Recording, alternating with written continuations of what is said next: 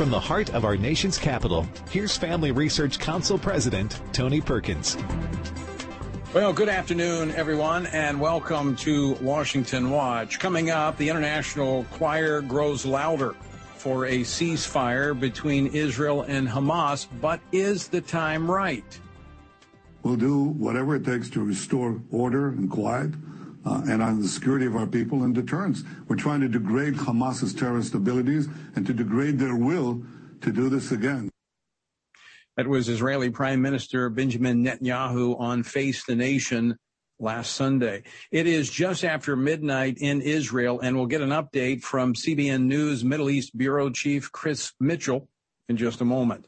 And the U.S. Army announced late Friday that it now classifies global warming as a serious threat to U.S. national security interest.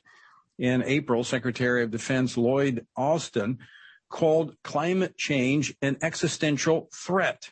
How did they come to that conclusion, and what does that mean for the mission of our nation's military? We'll talk with Arkansas Senator Tom Cotton, a member of the Senate Armed Services Committee. In court news, a California district court has not only once again slapped the overreaching hand of California Governor Gavin Newsom, but it was also permanently tied his hands for unconstitutionally restricting churches. Liberty Counsel founder and chairman Matt Staver is here to explain. And speaking of the courts, the U.S. Supreme Court announcing yesterday it will hear oral arguments in a case out of Mississippi, Dobbs versus Jackson Women's Health Organization, which challenges a Mississippi law that allows for abortion only after 15 weeks, only in the cases of medical emergencies or in cases involving severe fetal abnormality. The law strikes at the very heart of Roe and Casey, the prevailing judicial decisions on abortion. Now, this ruling out of the Supreme Court expecting next year is expected to be a landmark decision on elective abortion. We'll talk with the man who signed that law into place, put it into place, former Mississippi Governor Phil Bryant. And what is happening on the inequality front with the so-called Equality Act? Well, Travis Weber will join me later for that conversation. The website, TonyPerkins.com. If you're on the free speech platform of Gab, it's at @Tony_Perkins. Let me encourage you once again, download the app, the Stand Firm app. That way you can listen to Washington Watch no matter where you might be. Also, you'll get alerts as to when you need to take action to protect your fundamental rights. Again, you can download the app by going to the App Store. It's the Stand Firm app. And by the way, men, if you're in Colorado, especially in the Denver or Colorado Springs area, coming up June the 19th, we have our Stand Courageous Men's Conference, one-day conference. It's going to be in Woodland Park, Colorado. To find out more, go to the website, TonyPerkins.com, and follow the links over. All right, as the fighting between Israel and Hamas moves into its 10th day, reports coming out of the Middle East suggest subtle signs are beginning to emerge that suggest the two sides are inching toward a ceasefire. Joining us with the latest from Jerusalem, where it is just after midnight, is Chris Mitchell, Middle East Bureau Chief for CBN News and host of CBN News Channel's Jerusalem Dateline. Chris, welcome back to the program. Great to be with you, Tony. So give us the lay of the land. What's happening right now in Jerusalem and in Israel? Well, so far, I think over 3,700 rockets have been fired out of Gaza by Hamas and other Islamic terror groups into southern and central Israel.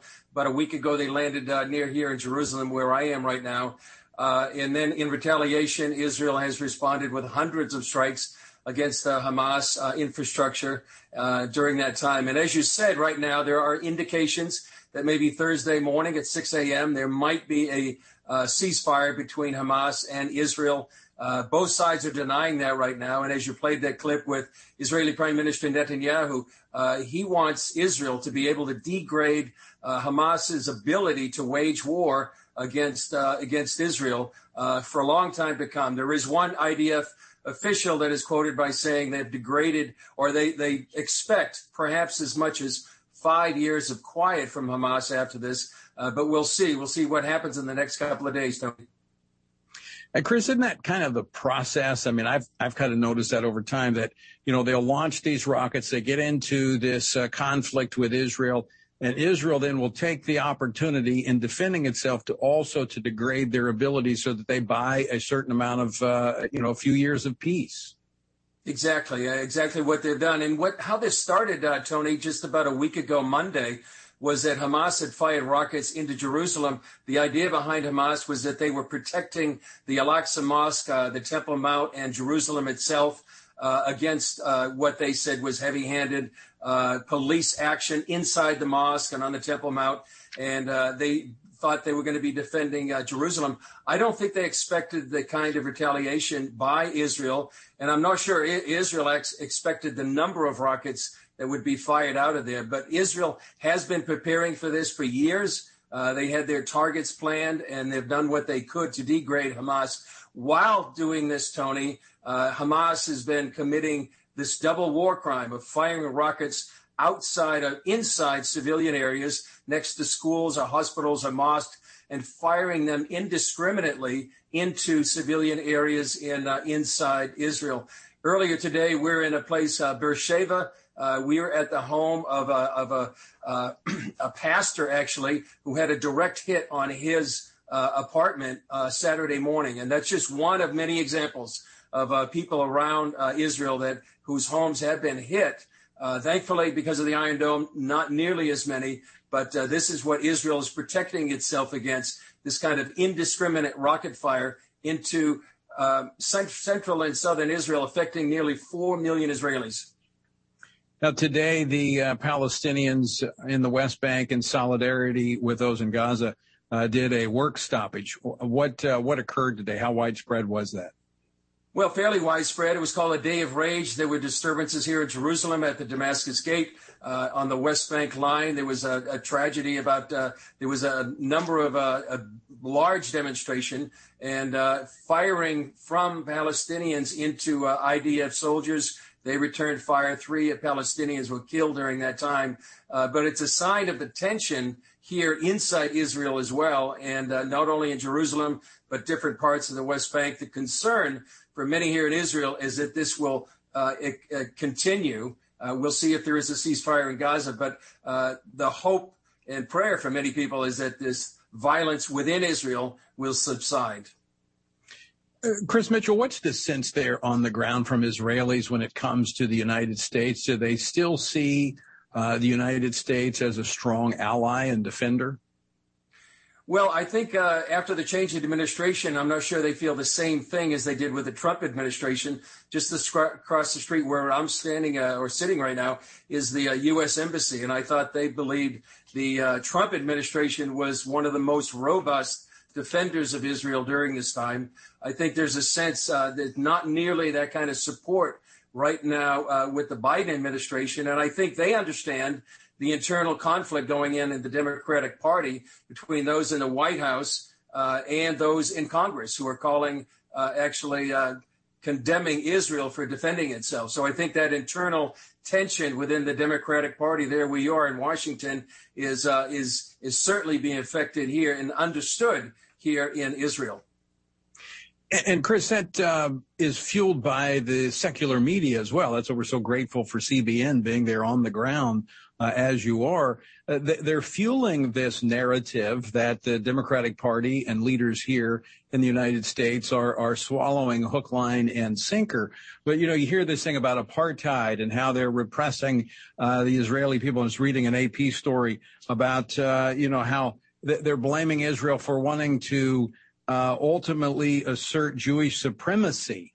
Well, I mean, it is a Jewish state. I don't see them going to Saudi Arabia and asking them why they do not allow, other representations in their government where Israel actually allows Palestinians to be elected to the Knesset and to serve in positions of leadership. Yeah, in fact, there's over a dozen, I believe, Arab members in the Knesset. There's actually one party called the Ra'am and his leader, Mansour Abbas. There had been negotiations before all this rocket started going to be part of the Israeli government. So if you hear on the ground, Tony, there's a whole different story. It's not the apartheid state that many people accuse it of it, not nearly what South Africa was back in the 1970s. So that label kind of sticks, though, sometimes. Let me just give you an idea about Sheikh Jarrah, which is one of the pretexts of this beginning of this story. It's really a local dispute between Jews and Arabs about the control of the land and who should pay who rent. It's a bit simplistic of it, but it's not the Israeli government evicting people. And that was one of the pretexts, the cause célèbre that Palestinians were saying started this. I would say the other thing, Tony, is you need to realize that Israel is doing all it can to prevent civilian casualties inside the Gaza Strip. They have surgical strikes. They knock on the roof, meaning they tell the people in a particular building, please get out of the building. We're going to destroy that because it's part of the Hamas war machine. I think that gets lost in the fog of war. And I think people lose sight of actually who's the aggressor here and who's the one firing indiscriminately into civilian areas. Would the United States expect this? What would their reaction be if rockets were coming from Canada and or Mexico, and how would they respond? I think that's a question a lot of people could ask there in the U.S.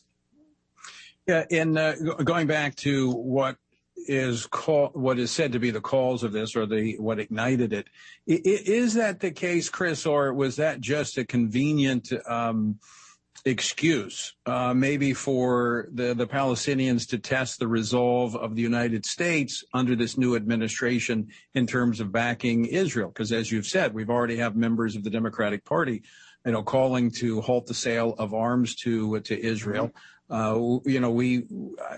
Clearly a change of administration, a change of philosophy when it comes to Israel. Yeah, the Sheikh Jarrah case right now, a lot of people see that as a pretext by Palestinian Authority President Mahmoud Abbas to stir up foment here inside Jerusalem, because he had canceled the elections, the Palestinian elections, for the first time in almost 15 years. Remember, he's the president serving a 4-year term now in his 15th year. And I think that was the beginning of what happened right now. And one other point, Tony, that I think people should realize is that Iran is the one that is funding, arming, and supplying weapons to Hamas and other Islamic groups, especially the Palestinian Islamic Jihad within Gaza. And so when you realize that the U.S. is now negotiating to renew the Iranian nuclear deal and possibly lifting sanctions, you wonder how much of that money could be diverted back to Hamas and other terror groups, and actually being able to fire against our number one ally in the Middle East, Israel. Yeah, absolutely right. And one other point to make is that the Palestinians still refuse to recognize Israel's right to exist. So it's kind of hard to have peace when you can't even agree that your neighbor has a right to exist. Chris Mitchell, always great to talk with you. Thanks for staying up late and joining us tonight. Great to be with you, Tony. All right, Chris Mitchell coming to us live from Jerusalem. Bureau Chief for CBN News, great resource for you folks. We need to continue to pray. In fact, tomorrow night, Chris Mitchell will be joining us for our Pray Vote Stand weekly broadcast live from Jerusalem. He'll be joining us talking about the latest there as hopefully we do move toward a ceasefire, peace agreement. It's only managed peace. For those that know biblical truth and prophecy, that area has been, will be turbulent until the Prince of Peace comes. All right, don't go away. Tom Cotton, Senator from Arkansas, joins us next. Don't go away. What is Roe v. Wade and what did it do? The Supreme Court's 1973 decision ruled that abortion is protected under the U.S. Constitution, striking down many state abortion restrictions and severely limiting the extent to which states could write their own abortion laws. The Supreme Court's limitations on states to legislate abortion restrictions depends on the trimester of a pregnancy. For instance, Roe disallows states from restricting abortions in the first trimester, but allows some restrictions on abortions in the third trimester. What Roe doesn't do is require states to have any restrictions. Abortion through all 9 months of pregnancy is the default, unless Congress or the individual states pass laws restricting it. That leaves a lot of room for unrestricted abortions. For a full explanation of how Roe v. Wade liberalized abortion laws, go to frc.org/explainer. That's frc.org/explainer. After the recent wave of media censorship, are you struggling to find a conservative, relevant, and Christian platform where you can find out what's really going on? Here at Family Research Council, we believe that Americans have a right to exercise their freedom of speech and share their stories with the world. If you're ready to hear the facts that the left doesn't want you to know about, then head over to frcblog.com to check out our latest blog posts. We cover a wide range of issues you and your family care about, all written by our policy, government affairs, and biblical worldview experts. We discuss topics that other media platforms won't, like changes in pro-life policy, current events that affect Christians internationally, sexuality from a biblical perspective, and insights into the bigger picture of the shift in American culture. To stay up to date on current news related to faith, family, and freedom, visit frcblog.com. That's frcblog.com. Would you like to spend more time in God's Word? Then join Family Research Council on an exciting journey through the Bible with their Stand on the Word Bible Reading Plan. FRC's 2-year Bible reading plan helps you to approach daily Bible reading with an intentional focus of diving deeper into the nature of God and how His Word speaks into cultural issues. By studying the Bible, we can see the grandeur of God unfold throughout the past. This reading plan takes you through the Bible as events happen in history. Laying out the Scripture every day in an engaging manner, it is key to helping us stay grounded in God's truth. All wisdom comes from God, and He has given us the Bible as a way to understand the world. Start reading today with Family Research Council. When you sign up, we text you every Sunday with daily passages and questions that help prepare you for conversations with your friends and family. To begin this journey, visit frc.org/Bible.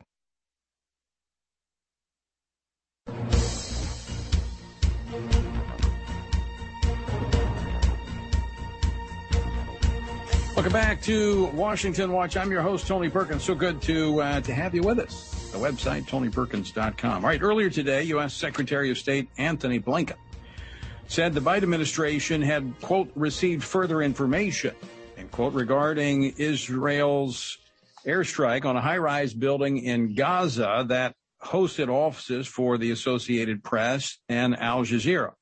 But he declined to comment further. Here is the CEO of the AP, Mr. Pruitt, commenting on this over the weekend. Tell you that we've been in that building for about 15 years with our bureau. We certainly had no sense that Hamas was there. We would like to see the evidence. We're not sure whether Hamas was there or not. We don't know. But I can tell you the impact will be that the world will know less about what's going on in Gaza.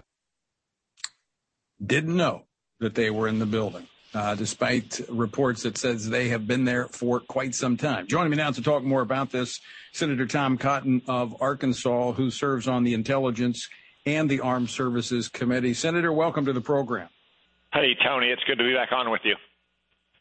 So what about the AP's claims that they had no idea that Hamas was in the same building?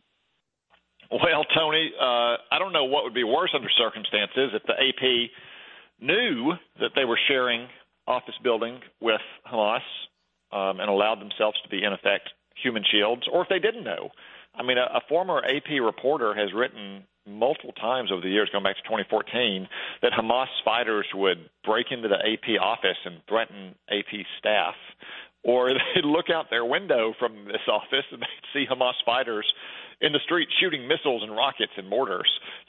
You would think that someone at that point over the years, Tony, would say, like, hey, I wonder why Hamas is always running around our office building.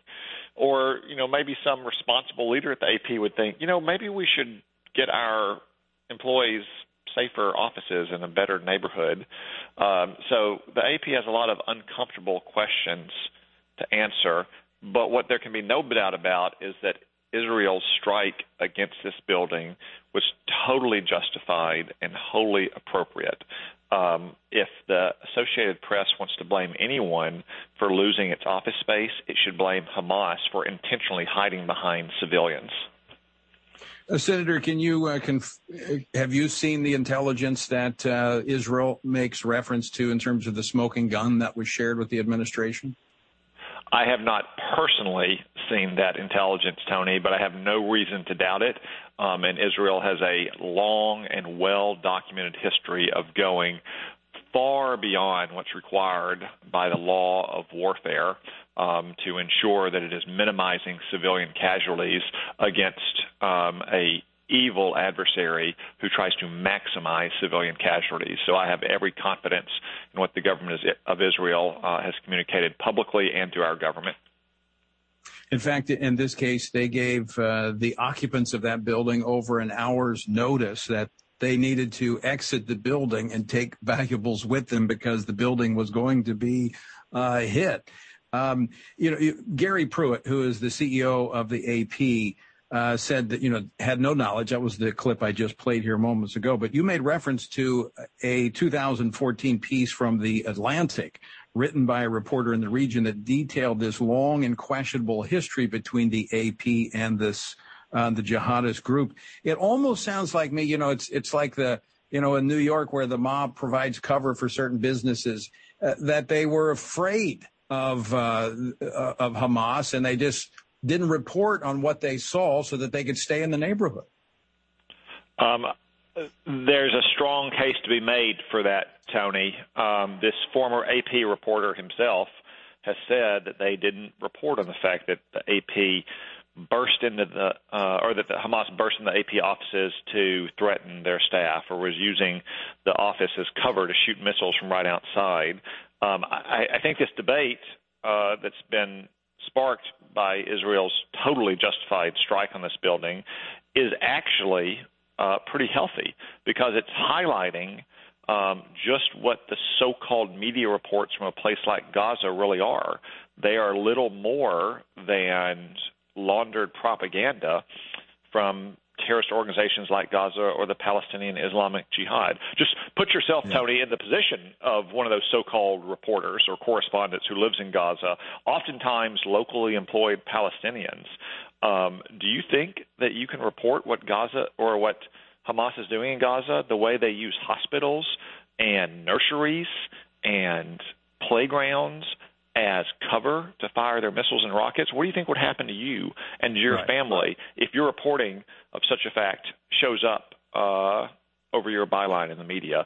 So in a way, this debate is pretty healthy because it's highlighting just how deeply corrupted so-called media reports are from places like the Gaza Strip.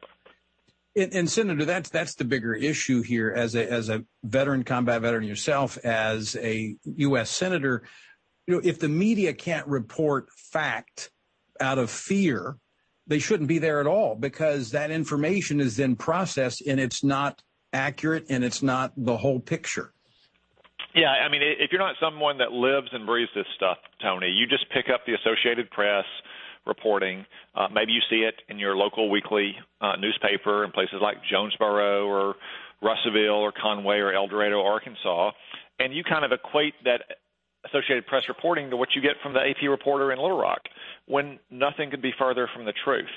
Right. It is a way, again, for Hamas and these other terrorist organizations to launder propaganda through legitimate Western news sources in a way that substantially influences the Western public's understanding of what's happening. That's one reason why you see so many Western political leaders putting pressure on Israel anytime these conflicts break out, because the news environment in their countries are shaping public opinion in a way that's unfavorable to Hamas. So from Hamas's standpoint, it is a fantastic information operation. Senator, you hear that music. We're out of time, and I'm sorry because I wanted to get to the Army now prioritizing climate change as a serious threat to national security. We got to talk about that. I'm going to get you back on again so we can, because I think this undermines our military's mission, and I want to get your input on that. So, Senator, thanks for joining us today. Thank you, Tony. All right, folks, we're going to have to save that topic for another day, but it's a big one, and we will talk about it. Coming up next, we'll be talking to Matt Staver, who is the founder and chairman of Liberty Counsel, about a major court decision out of California that not only slaps the hands of Governor Newsom, but ties them when it comes to unconstitutionally infringing upon the rights of churches. That's next. Don't go away.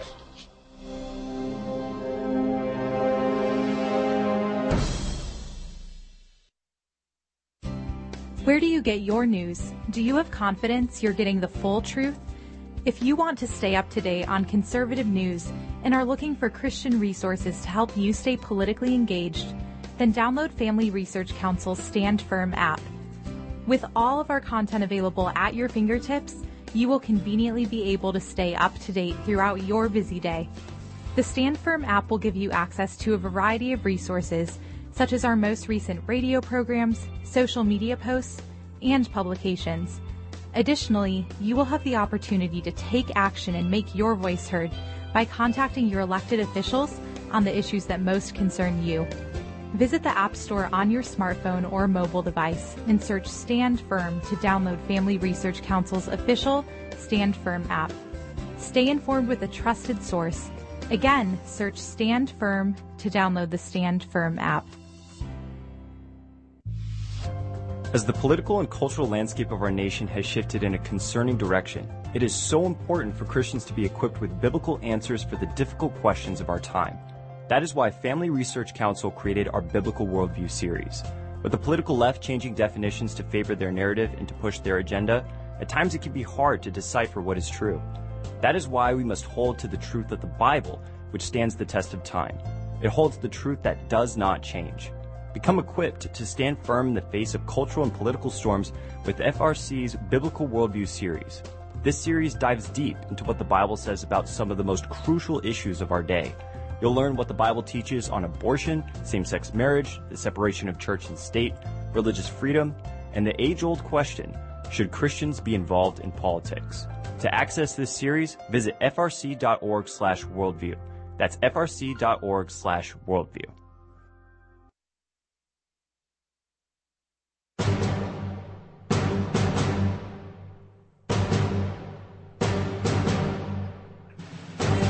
This is Washington Watch. I'm your host, Tony Perkins. Good to have you with us. The website, TonyPerkins.com. By the way, be sure and download the Stand Firm app so that you can take Washington Watch with you wherever you go. Yesterday, churches in California were given a major victory when a California federal district court judge issued the first statewide permanent injunction in the entire United States against the coronavirus restrictions that had been placed on churches and places of worship. Now, under the agreed injunction that is binding on California, California may no longer impose discriminatory restrictions upon houses of worship. With me now to talk about the legal struggle behind this victory is Matt Staver, founder and chairman of Liberty Counsel, which filed the lawsuit against the California government on behalf of Harvest Rock Church and Harvest International Ministry. Matt, welcome back to the program. Thank you, Tony. It's good to be with you. Congratulations. A major victory for Liberty Counsel. It's a major victory. It's the first in the nation, statewide, permanent injunction, and the district court retains jurisdiction into the foreseeable future, whether it's next year, 10 years down the road. If there's any violation of this order, California will be hauled right back into court for contempt of court and face significant sanctions. So this is a great victory, and it covers every church and place of worship in California. And as you know, there are some churches that were fined over $3 million. All of those will go away because of this injunction. Well, again, tremendous job on behalf of Liberty Counsel. Of course, Harvest Church, Pastor Cheon, who is the pastor there, I've spoken in his church. You know, you have to have pastors willing to stand up so that you can defend their rights. Yeah, in fact, I was just talking to Pastor Che, and, you know, he got pushback when he made this decision, but he put his hand to the plow and he didn't look back. People falsely accused him, saying you're going to have super spreaders, you don't care about people, all of which was false and none of which happened. But also he got a letter from the Pasadena criminal prosecutor threatening him, his staff, and get this, Tony, anybody who comes to church with daily criminal charges up to 1 year in prison and daily fines of $1,000. And so he had to tell his church members, and he had to put it out in his media sources, that we just got this letter, and if you come to church, I just want you to know you could face criminal charges. Well, he wondered whether people would just simply not come to church anymore. There was a few, but very few. And in fact, what happened is more people who were looking for churches, even unbelievers, started coming to this church. And he's seen revival taking place in his churches throughout California and throughout the state of California. And I know other pastors are seeing the same thing. Pastors that stood up against this adversity, this persecution, they're seeing revival happening in their communities. So as a part of this settlement, the governor, the state of California, agreed to the stipulations in this, or it was forced upon them? Well, it was forced upon them. They ultimately agreed. We actually were approached by them. We went to the Supreme Court twice, and we got 2 victories, one on December the 3rd, 2020, and then the most recent one, February 5, 2021. But those were temporary victories. And then we were pursuing the ultimate permanent injunction at the Court of Appeals. But the court gave us a long time in advance down the road oral argument dates, July, August, September. We couldn't wait that long. So we filed our 3rd emergency injunction at the Ninth Circuit Court of Appeals. And after that, they came back and said, you know what, we need to settle this case. The handwriting was on the wall. It wasn't a matter of if we would win at this point. It was a matter of when. And they saw that. They realized it. And then we presented them what the criteria would be. They first gave us some minimal proposal, and we said, no, we want a full-blown, complete total settlement, complete equal treatment, no more discrimination across the board. They ultimately agreed. We entered in the settlement. The court approved it, and now it's a binding court order. And as a result, they also have to pay $1.35 million to compensate a portion of our time and expenses, our attorney's fees and costs that we expended. This case involved thousands of hours, day and night, early mornings, weekends, holidays, for a number of months. So, Matt, this sets not just for this pandemic, the way they did it, but as you said, this is binding. So if there's another outbreak a year from now, 5 years from now, they cannot do what they have done over the past year. Exactly. Originally they came and they said, let's just talk about the time and reimbursement. We said, no, we're not in this for that. We want a permanent relief. We don't want to ever go down this road again. And so that's when we entered into the settlement negotiations on the order that's now been entered. And that means it doesn't matter whether it's COVID, this governor, or some future governor, whether it's some other, crisis that they declare, they can never do what's happened in California again. That'll never be repeated. And that's the importance of this particular permanent statewide injunction. Extremely important. And again, job well done, Matt Staver.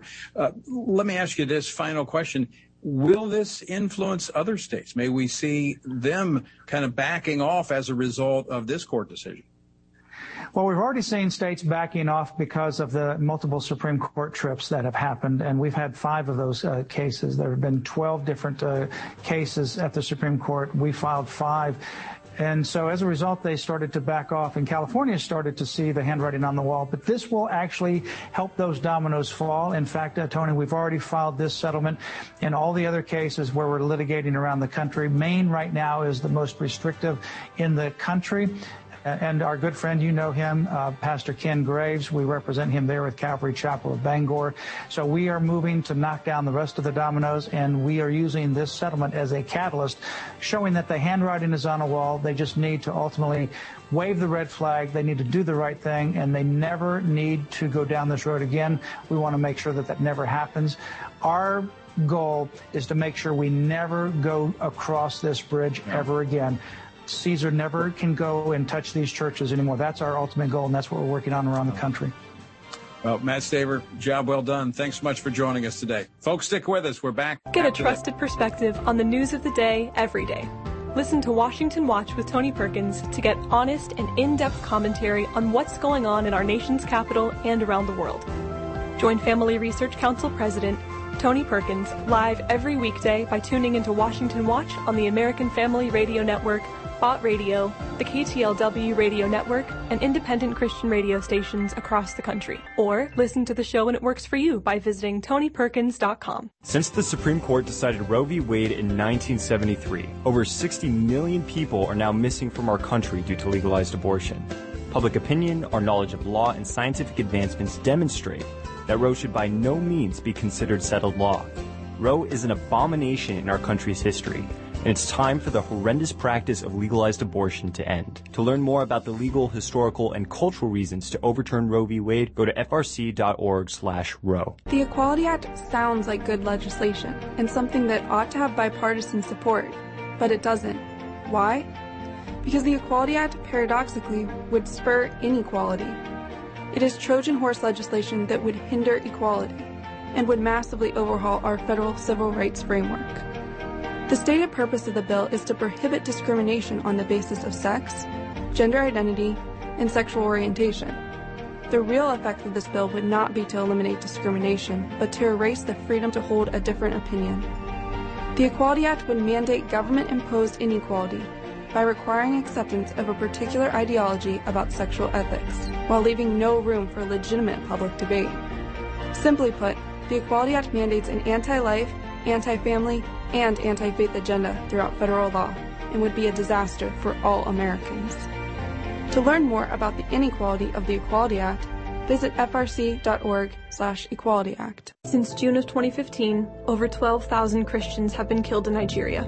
This violence has reached a point at which experts are warning of a progressive genocide specifically targeting Christians across Africa's largest and most economically powerful nation.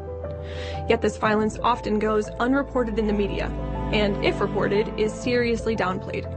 To learn more about what is actually taking place in Nigeria, along with other countries where Christians face persecution, visit frc.org/Nigeria. Did you know that Planned Parenthood is the biggest abortion supplier in the U.S.? According to Planned Parenthood's most recent annual report, it committed 354,871 abortions in fiscal year 2019, up by over 9,000 abortions since 2018. According to these numbers, Planned Parenthood aborted 972 babies every single day. To learn more about what Planned Parenthood is really doing, visit frc.org/Planned Parenthood Facts.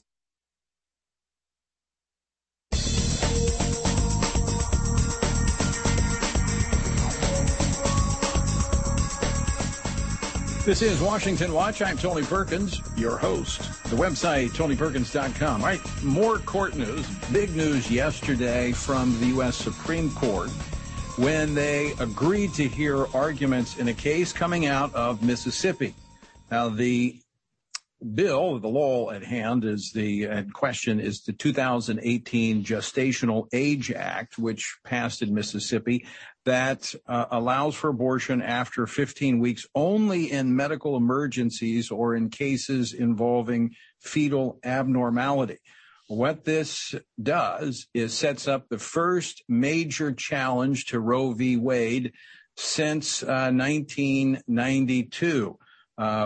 When there was another challenge, which has been the prevailing judicial opinion since that time. Joining me now to talk about this is the man who actually signed this bill into law, former governor of Mississippi, Phil Bryant. Governor Bryant, welcome back to the program. Tony, thank you so much. It's a great day to be on and good news from our Supreme Court. It is, and I remember you and I talking about this when you signed it into law. And this is what you hoped would happen, that you would be able to take a stand for the unborn and that this might make its way to the Supreme Court and be the case that the court would take up. Well, absolutely. Many of us, Tony, over the years have doubted Roe v. Wade, where it came from. Where is it in the Constitution, particularly when you talk about pre-viability, 15 weeks and beyond. So, and also, does the state have a compelling interest in protecting the lives of children? Well, the answer is, of course we do. If that mother is ingesting cocaine or other dangerous drugs, we might charge her with child abuse. If someone would fire a weapon and strike that child as a mother is pregnant at that time, we would charge them with murder or a homicide. But if you decide that you want to abort that child, then these organizations that stand against us say, well, it's not in the compelling interest of the state. You can't have it both ways. You cannot have a law that protects children in the event that some outside force would harm that child, but say it's okay as long as the mother consents. And so we believe there is a direct correlation between protection of the child, the compelling interests of the state, and what the case is that the Supreme Court has heard previously. And we are anxiously awaiting hopefully an October date. The 1992 case of Planned Parenthood versus Casey, which has set the jurisprudence presently for the abortion. I don't want to say laws because they've not been passed by legislatures. This has been imposed upon states by the Supreme Court. But now with what appears to be a constitutional based majority on the court, there's a good chance that we could see the whole issue of abortion sent back to the states where it belongs. Absolutely. And we think, of course, this is a states' rights issue. Do I have the right to protect unborn children in the state of Mississippi as governor? The number one responsibility of any executive, and I would dare say also legislature and judicial officer, is to protect the citizens. This is our constitutional responsibility to protect the citizens of the state of Mississippi. Particularly, we believe, our faith leads us to believe, that unborn child. So the court has these pre-viability abortion that cannot be challenged. So that's only existed again in case law. So we began to look at the entire scope of this matter. And does a state have a right and a compelling interest in the protection of the life of that child? This is what the Supreme Court will be hearing. We believe, obviously, it will be in the affirmative. I will tell you, our female Republican Attorney General, Lynn Fitch, did a remarkable job of presenting this case, this argument to the Supreme Court, after an Obama-appointed federal district judge turned it down and rejected it. After the Fifth Circuit Court of Appeals upheld that rejection, our determined Republican woman, Lynn Fitch, Attorney General of the state of Mississippi, fought a courageous battle to convince the Supreme Court to hear this case. I want to congratulate that strong woman who is in defense of the unborn child each and every day of her public service. Yeah, I noted a quotation from her. She said, "America cannot be a human civilized society if its courts preclude lawmakers from imposing reasonable limits on the taking of innocent life." She's aggressively defending, as an attorney general should. That's a breath of fresh air for you. You didn't always have that in Mississippi. Yeah. And you've constantly faced Judge Carlton Reeves with laws that you passed. This has to be gratifying that this has gone to the Supreme Court. And I would add to this, Governor, I saw this when I was a legislator. People say, wait a minute, now's not the right time. Don't do this yet. We're not ready for this. And my response always was, it's never the wrong time to do the right thing. And I think Absolutely. This proves that point. Obviously, it's going to be a year before we get the decision, but it certainly has been teed up to protect the unborn all across America. And I think as we talk about listening to the science today, Tony, that's exactly what we want to do. We want to listen to the science. We want to listen to see that child is suffering, the pain that child is going through. What about the threat of the mother? There's greater risk to the mother. Scientifically, we know this after 15 weeks. Yet the abortion industry that uses a dilation and evacuation process after 15 weeks wants to ignore that science. They want to say, no, that the circulatory system is not developed at this point, that the infant doesn't feel full pain after 15 weeks of this horrible dismemberment that takes place. Science is on our side, and we look forward to arguing this case. Now, these legal matters, not only states' rights, but the science of this particular pre-viability case before the United States Supreme Court. And again, our female Attorney General is going to be there on the battleground fighting for the unborn. Phil, in the case that was previously before the Supreme Court on Louisiana's law regarding abortion clinic regulations, which I authored the first iteration of, this was a second, third generation of that law. You had two appointees from Donald Trump, Neil Gorsuch and Brett Kavanaugh, that went the wrong way on that. to allow that law to go into place. Are you concerned about where they might be on this one? We absolutely are. We've been surprised before by some of the more moderate members of the courts. But again, if you look at case law, and I am told by some of our finest attorneys in the Attorney General's office that the case here is clear. The state can prove, we believe, beyond a reasonable doubt that the state of Mississippi does have a compelling interest in protecting children. And so that is the heart of the matter here. And if so, then that authority needs to be returned to the states. And that's exactly why I signed this law into effect, because I believe the state had not only the legal right and the compelling interest, but the obligation. We are obligated to protect these children. And I think even the most moderate Supreme Court justice has to see not only the wisdom of the 10th Amendment, but the fact that the state of Mississippi was doing no less than we had to do for the compelling interest that we have of the unborn children that are Mississippians and are citizens of the United States of America, and therefore have the constitutional right to life and liberty and the pursuit of happiness.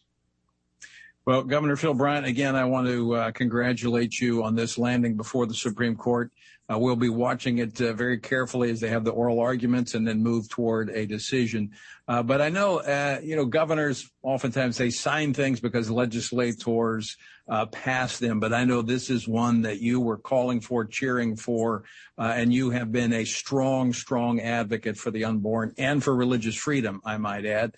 And I want to thank you for your leadership. Well, thank you so much, Tony, and thank you for letting everyone hear the position of Mississippi and what you're doing for the United States of America. God bless you all. All right, Governor Phil Bryant, that's good news, not just for Mississippi, but for the entire nation, that this law now is going to be heard before the Supreme Court. It's every decade and a half or so, the court will take up, almost every 2 decades. If you look at it, it was 1973, Roe v. Wade. Then 1992, Planned Parenthood versus Casey. And here we are almost 2 decades later, and they'll be taking up actually 3 decades later, taking up this case out of Mississippi. So be prayerful, but this could very well send the whole issue of abortion back to the states. And then you see, you already have states that have acted upon this in anticipation of a case. They didn't know which one, but a case making its way to the Supreme Court, these trigger laws where states will immediately ban abortion once it is thrown back to the states to make that decision. And, the end result is America is going to be a predominantly pro-life nation again. This is, for years people have been praying, repenting of abortion.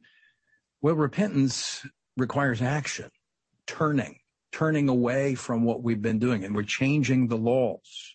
And this has been a holistic process. It's not just the laws that have been changed; it's the hearts and minds of people. Technology's played a role. Science has played a role.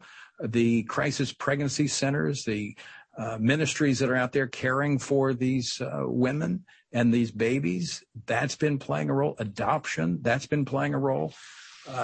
We're reaching a moment where we could very well see, in the midst of all of the other challenges, we could deal with this one issue, which I think is quite significant when you look at the spiritual, cultural, moral landscape of America.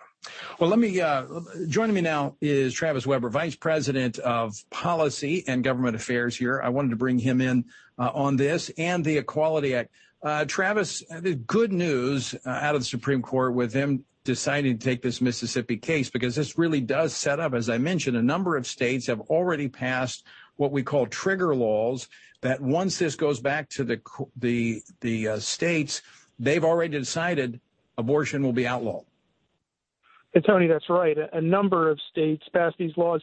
Really, if you look across the landscape on pro-life legislation, there's all sorts of laws that have reached various stages of successful challenges to them in the courts that would be allowed to stay in place depending on what the court does in response to the Dobbs case when it finally hands down the decision on this Mississippi law. So I do think we're at a hopeful moment here, both with trigger laws and other state statutes that might be positively affected by the Mississippi case when the court decides it.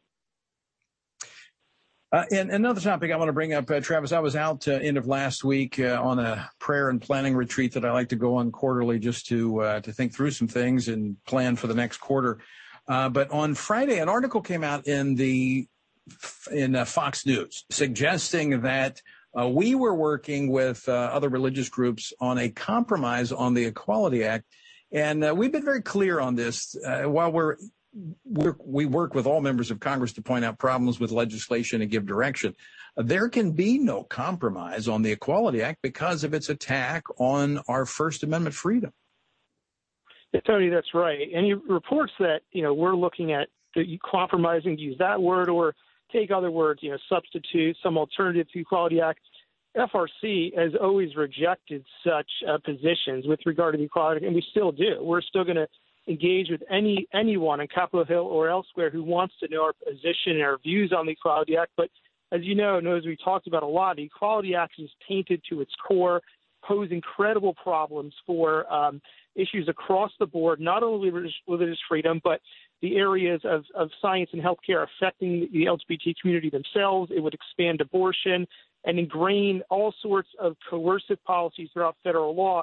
And whatever alternatives are being floated, fairness for all, any other options like that, pose similar challenges. They largely are the same nuts and bolts as the Equality Act. So when we look at these bills, there really is no solution that could be found in terms of tweaking them or modifying them.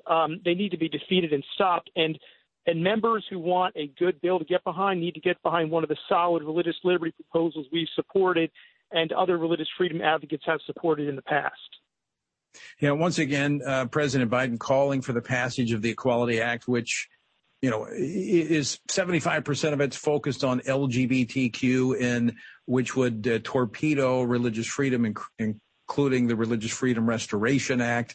But as you pointed out, it also deals with the issue of abortion, elevating it to a fundamental right, which would undercut even what the court is deciding on Roe v. Wade. Yeah, Tony, it would expand abortion access through the way it interprets sex non-discrimination to include pregnancy. So the Equality Act, problematic from the perspective of the life issue for us, from the perspective of how it distorts the family and promotes coercive policies that undermine the family, and how it torpedoes religious freedom, really steamrolled and flattens the concept of religious freedom by gutting the Religious Freedom Restoration Act from being applicable in this context, and providing no way forward for religious freedom to prevail once the Equality Act passes. All right, Travis Weber, out of time. We'll leave it there. Thanks so much for joining us. Thank you, Tony. And folks, thank you for joining us. And by the way, resources available for you at TonyPerkins.com. We've got a fact sheet on the Equality Act that'll tell you exactly what it is and what it does and why it is dangerous and why it's bad and why there can be no compromise or there can be no substitution. We cannot in any way surrender our First Amendment freedom. All right, folks, out of time. Until next time, I leave you with the encouraging words the Apostle Paul found in Ephesians 6, where he says, when you've done everything you can do, when you've prayed, prepared, and taken your stand, by all means, keep standing.